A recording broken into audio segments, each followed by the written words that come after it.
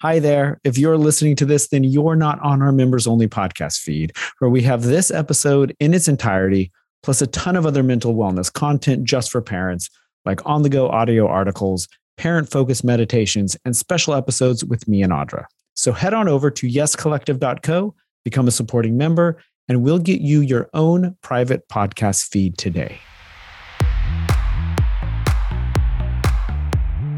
Welcome to the Yes Collective Therapist Circle, where we bring on one of our amazing therapists to answer your parent mental health questions, talk about the parent mental health theme of the month, and give us some practical emotional fitness tools to bring into our daily lives.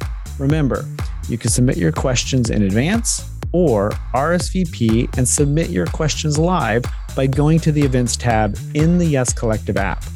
We'll see you at the next one.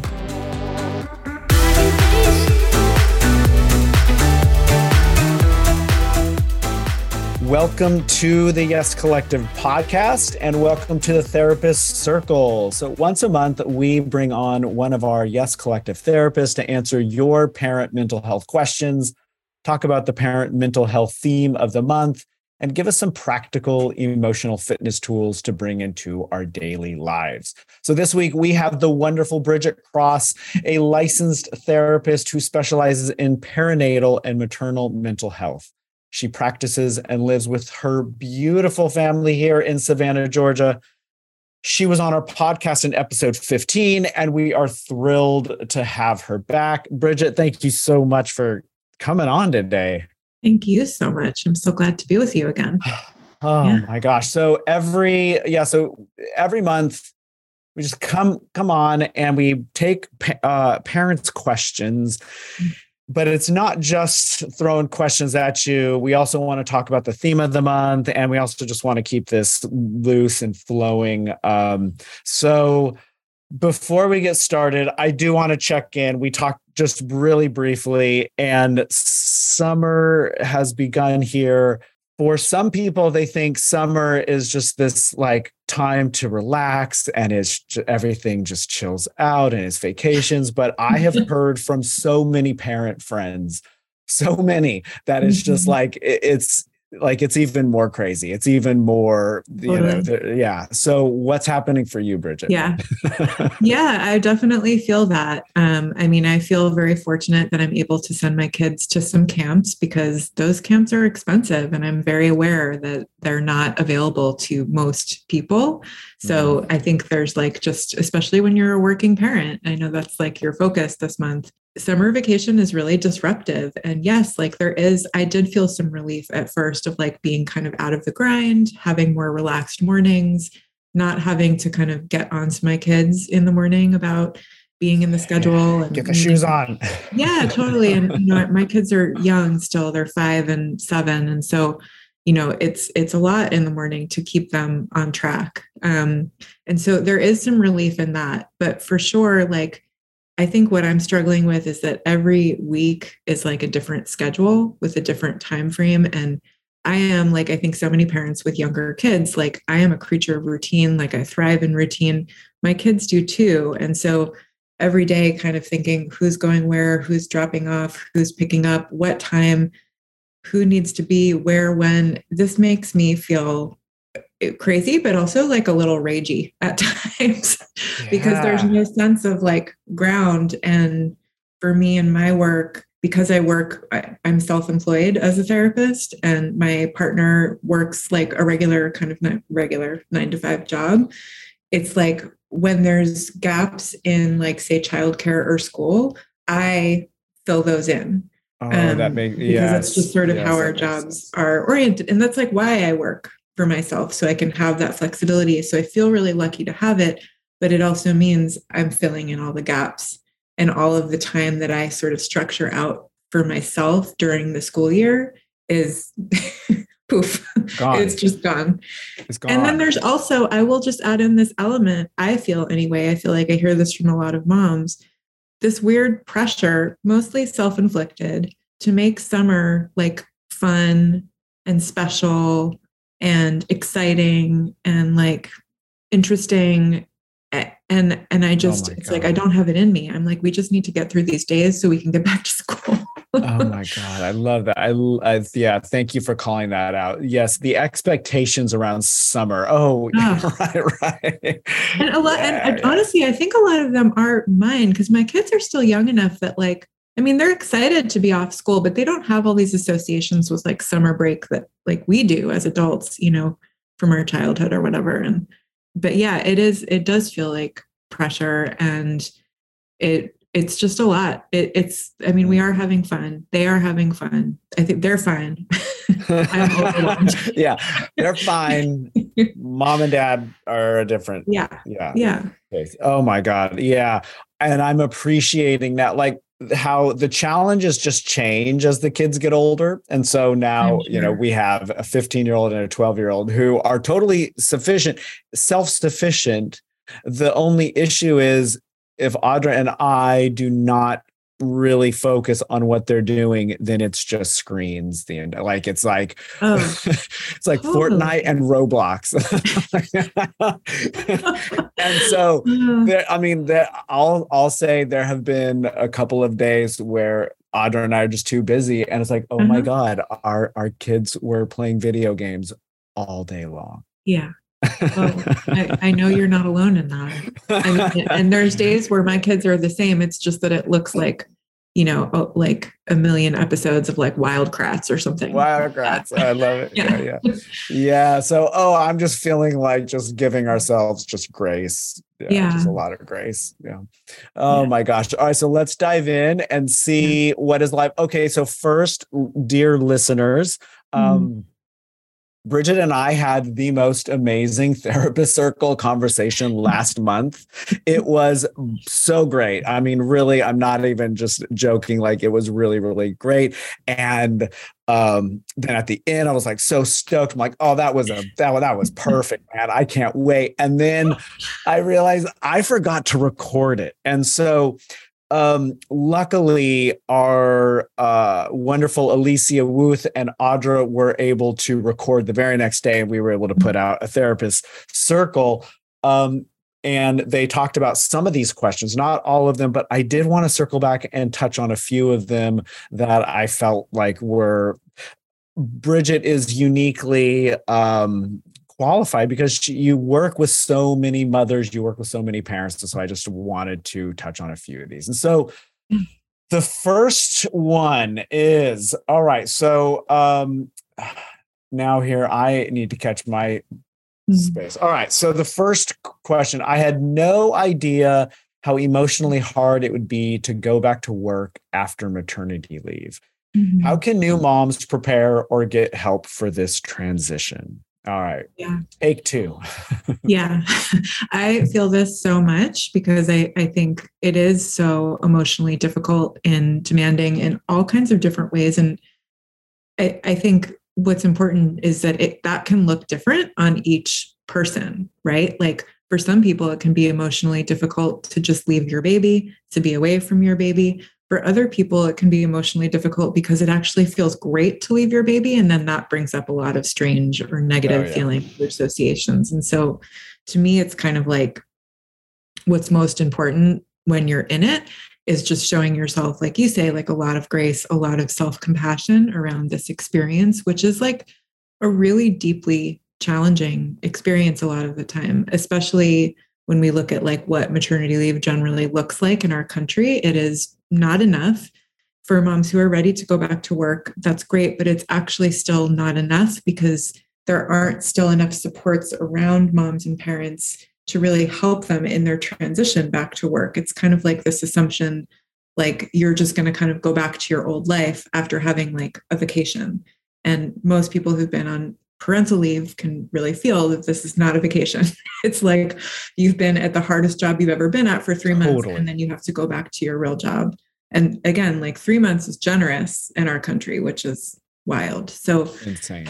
I just mostly like really want to validate that, how difficult it is. And then I think what's hard is that this is really something that most parents are not really facing or planning for until after their baby's born.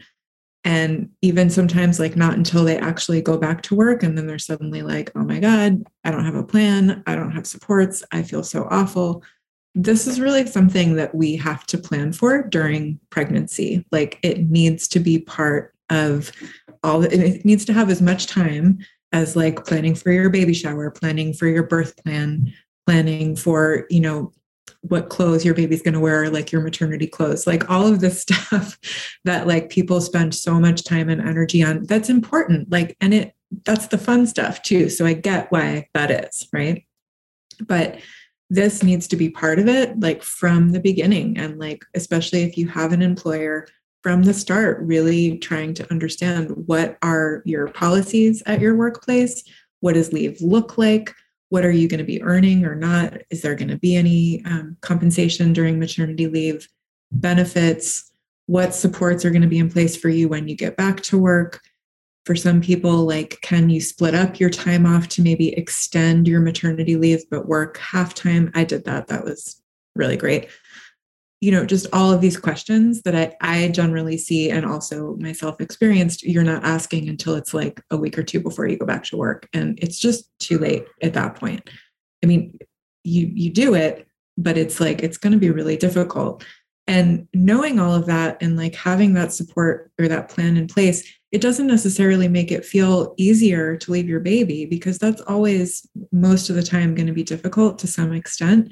But at least you have like a kind of frame around it of like understanding what that's going to look like, and then being able hopefully to kind of add in different supports from partner, family, friends, coworkers, neighbors, whatever is needed to just feel like when that day comes to go back to work, kind of what you're getting into, and you have a plan in place. Yeah. So I'm hearing that planning is like the biggest theme here. So we want to plan for this. And then, so there's a practical component, and you talked about all of these practical planning components.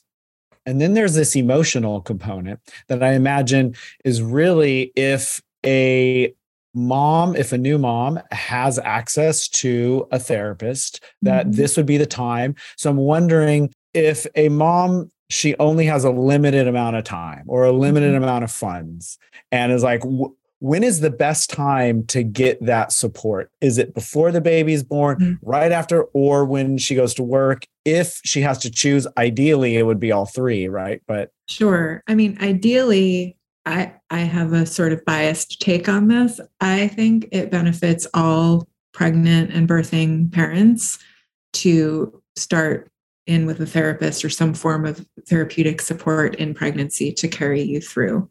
And I say that because, like all things, it's harder to do them once you have a new baby. And so starting, looking for a therapist, finding one, starting a new therapy relationship when you're in a postpartum time it's more challenging. You can absolutely do it.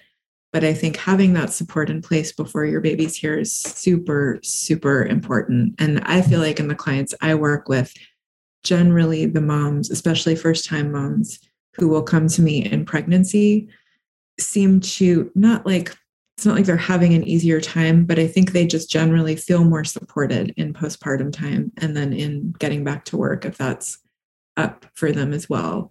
But I also just kind of want to acknowledge, like, first of all, therapy isn't for everyone. Not everyone wants therapy, and that's totally okay. Also, it's not accessible to everyone to have access to really good, qualified, trained perinatal therapeutic support. I get that. So there's also like support groups for new moms, support groups for working parents, support groups for parents who have, like any other number of other issues going on. And I think honestly, like, especially in postpartum time and an adjustment, I think that peer support from other parents who are in like similar spaces as you are, like similar ages of baby or similar life experience, is really like as valuable as therapy a lot of the time. Beautiful. Yeah. So peer support, going back to work. And so then important. Yeah. Yeah. Yeah. And then I love this calling out of getting support before the baby is born. Like that's for me and, for me and Audra, like, but yeah, we had no idea. We just had, you don't, and you can't what we were doing. Totally. And also, like, it's not like having support before the baby necessarily makes it less shocking, but you have like, it's like you have a safe place to land. Whereas I think most, at least first time parents are like, the floor just dropped out and there's just nothing. The floor just dropped out. Yeah. All right. So that's just the beginning of the journey. Our next parent question is, okay, what happens now 12 years later? You have a 12-year-old. Tell me. And so the parent question is, my teen daughter and I get into arguments that end with her saying she hates me and wishes I wasn't her mother. Mm-hmm. How am I supposed to respond to that? Yeah. Yeah, I really like feel for this question. And a lot of it, like I said, my kids are a little younger, but I feel like I can tell partly in their temperament and personality that this is going to be very much in my future. Oh. So I really like appreciate the chance to think about it. In general, I think when dealing with these like real intense moments of distress and discomfort and upset in relationships with our kids, before you do anything, you have to just take care of yourself. So I would say to this parent, the first thing that they need to do is tune in to what's up with themselves, to their own feelings, their own reactions, what comes up with you when your child says this, what emotions are triggered, what past experiences, maybe from your own childhood, are triggered, really getting super in contact with yourself. Because if you don't do that, you're just kind of joining your kid, which by the way happens all the time in reactions, right? We're just react. And that's not going to get us anywhere, even though obviously that's very common. So I think checking in with you and then trying to like really do whatever you need to regulate your system, to try to get yourself feeling grounded, feeling safe, feeling slightly less activated. I mean, I'm imagining myself in that situation, and I feel like I could think my face would be red. I would be shaky. I might be like clenching my fists. I might be feeling like I'm about to spew fire. That's just me. Yeah. And so trying to really take some intentional space to just like regulate my system, which doesn't mean that that doesn't matter or it doesn't affect me, but it's that I can't respond until I'm regulated. So that is like, to me, just necessary step one. Yeah. I love that. And one of the things that is coming up for me is now I have not heard so I'm just going to call out my relationship with my daughter. So because this was not a question that this was not my parent question, but close. In the past, she and I have butted heads, and sometime in this past year, there was just this cycle that was just getting started. And I resonate so much with what you were saying about like this, acting out this reaction, and then it just builds. And so there was one, I don't remember any of the details except that I had asked her to do something. It was probably unloading the dishes. Like the dishes is kind of this big thing between her and I, because it's on her chore list. And the dishes can't go in the dishwasher unless the dishes have been, and her brother needs to put them in. So it's like holding up this whole line. It's holding up everything. Yeah. And so I'm sure it was around that. And I might have said something like, just unload the dishwasher or something like that. And she repeated it in a mocking tone, like, and like it, I was triggered, and I was about to just like, I don't know. I probably was about to say, okay, you won't have your phone for a week, or, whatever. And I stopped and I remembered. So I've done quite a bit of training in authentic relating, which if anybody's interested, they can read more about authentic relating in Yes Collective. And one of the skills that we learn in authentic relating is just to reveal your experience. And so, and I've witnessed before and since, the power of just revealing one's experience, because it's so connecting. It's like all of a sudden this like back and forth battle starts to soften. And so I just revealed my experience and I said, Maisie, like when you said that, I heard it in a mocking tone and I felt alone, like, or no, I remember now, I'm feeling alone. Like I'm feeling like dropped and like you don't care for me. And I remember just describing like what was coming up, hearing that tone and like, I'm just so disconnected from you here. And that was and I just revealed as much as I could. And then it just kind of like short circuited what was happening. And she was like, oh, and she didn't know how to respond. I remember. And she was like, well, I didn't mean it like that. And I was like, oh, all right, well, that's how I heard it. And so, and if I recall correctly, she didn't really know. She was like, okay, fine, whatever. And then she ended up unloading the dishwasher. It wasn't it resets the vibe. Yeah, but it wasn't like, oh, all of a sudden the clouds parted and she was like, Dad, I love you. I never meant to hurt you. No. Like none of that. But it was just like whatever dynamic was happening. It was like, and she was like, okay, I don't know what's going on here. I'll just unload the dishwasher. She's like, Dad's being really weird. Exactly. Totally. But I'll tell you that it hasn't happened since then. And I think this was like a year ago. Wow. And it was, I mean, you know, we'll still get into things, but she hasn't done that like mocking tone again. And it's not like, there wasn't a punishment. It was just like, I wonder as well for teenagers if they're coming into a new power almost, all sorts of new powers, you know, and one of them is just like a quick wit and learning, you know, how to hurt other people. And I think it's really powerful just to reveal our experience, to say, oh my God, like, I'm wounded. And I think there's, I have an assumption that for many parents, myself included, that there's a fear of losing authority in that. 100%. I love that story so much because I also feel like in you being able to do that, which by the way is really hard to like stop yourself in that activated space. Oh, it took a lot of you feel. Yeah, like a lot of authentic related training. It's really hard. But also I imagine that you actually doing that and stopping and like tuning in and then verbalizing it probably regulated you too. Like that helped you to settle somewhat versus being with her over here and like, right. And so it actually is like it is successful on two different levels, right? Yeah, that's so interesting because when I get really triggered, it takes a while to regulate. And so I'll need to, you know, but I feel like if I can start to tune in and talk about it, it happens much faster. Like just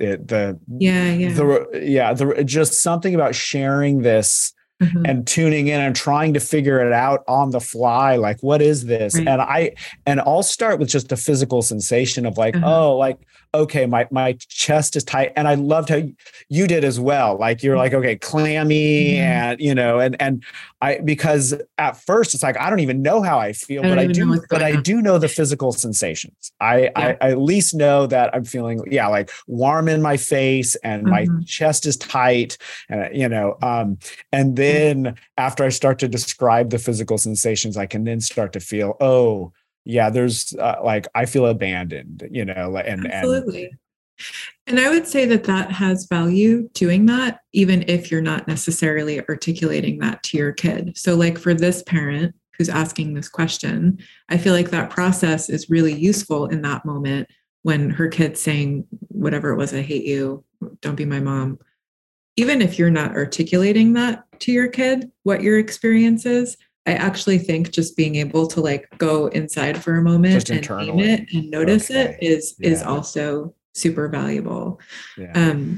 But I also just wanted to say, to your point about the power, I think that like that's also really important to acknowledge in these dynamics, like especially where our kids are, say, just being really mean or like yucky or ugly toward us, is that like I think it's really hard, and it's hard to know how to interact with it in those moments. But this is also like a big part of their development, and especially in teenage time, of like, it's kind of like another version of toddlers, of finding all the boundaries and pushing against them.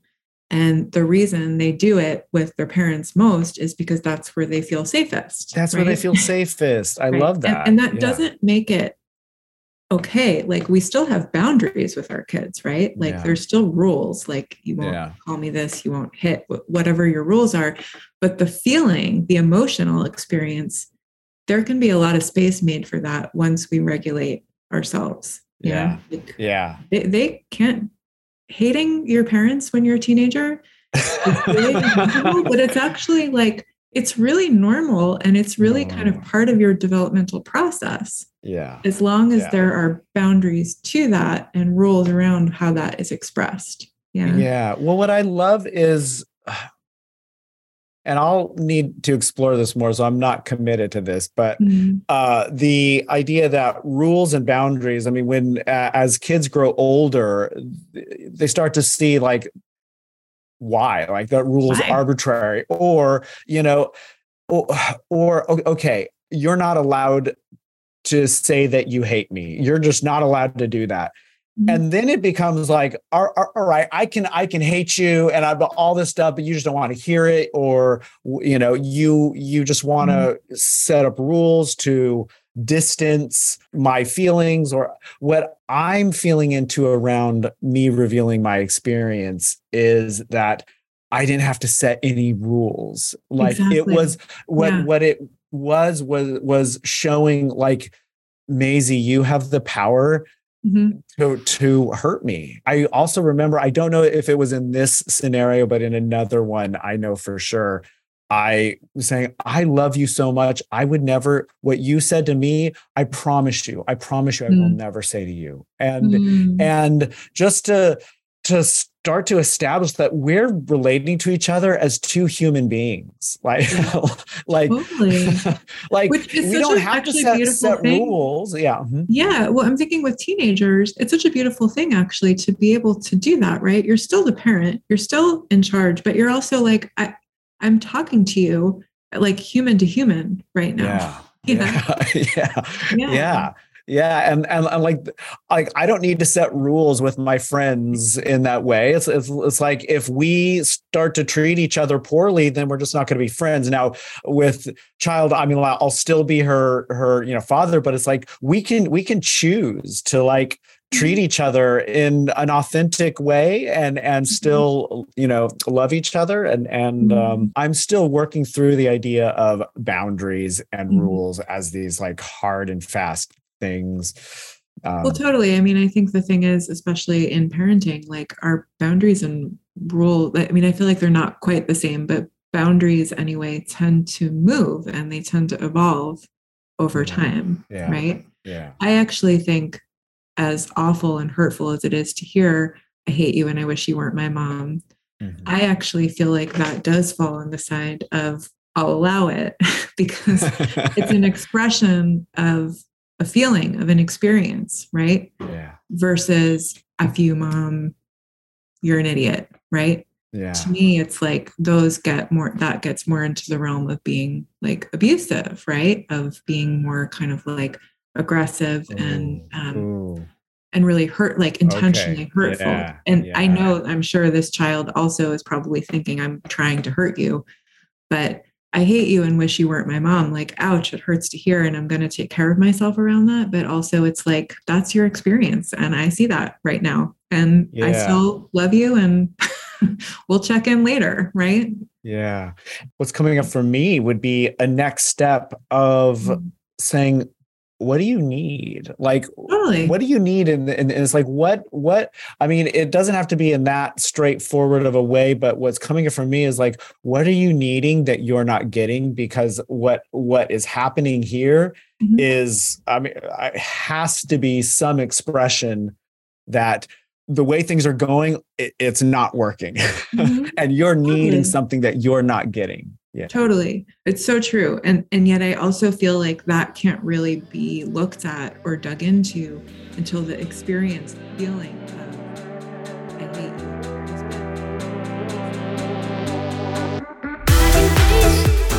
Hey there, if you want to hear the full episode, become a daily wellness member at yescollective.co, and we'll send you your own private podcast feed to hear this and tons of other members-only Yes Collective content.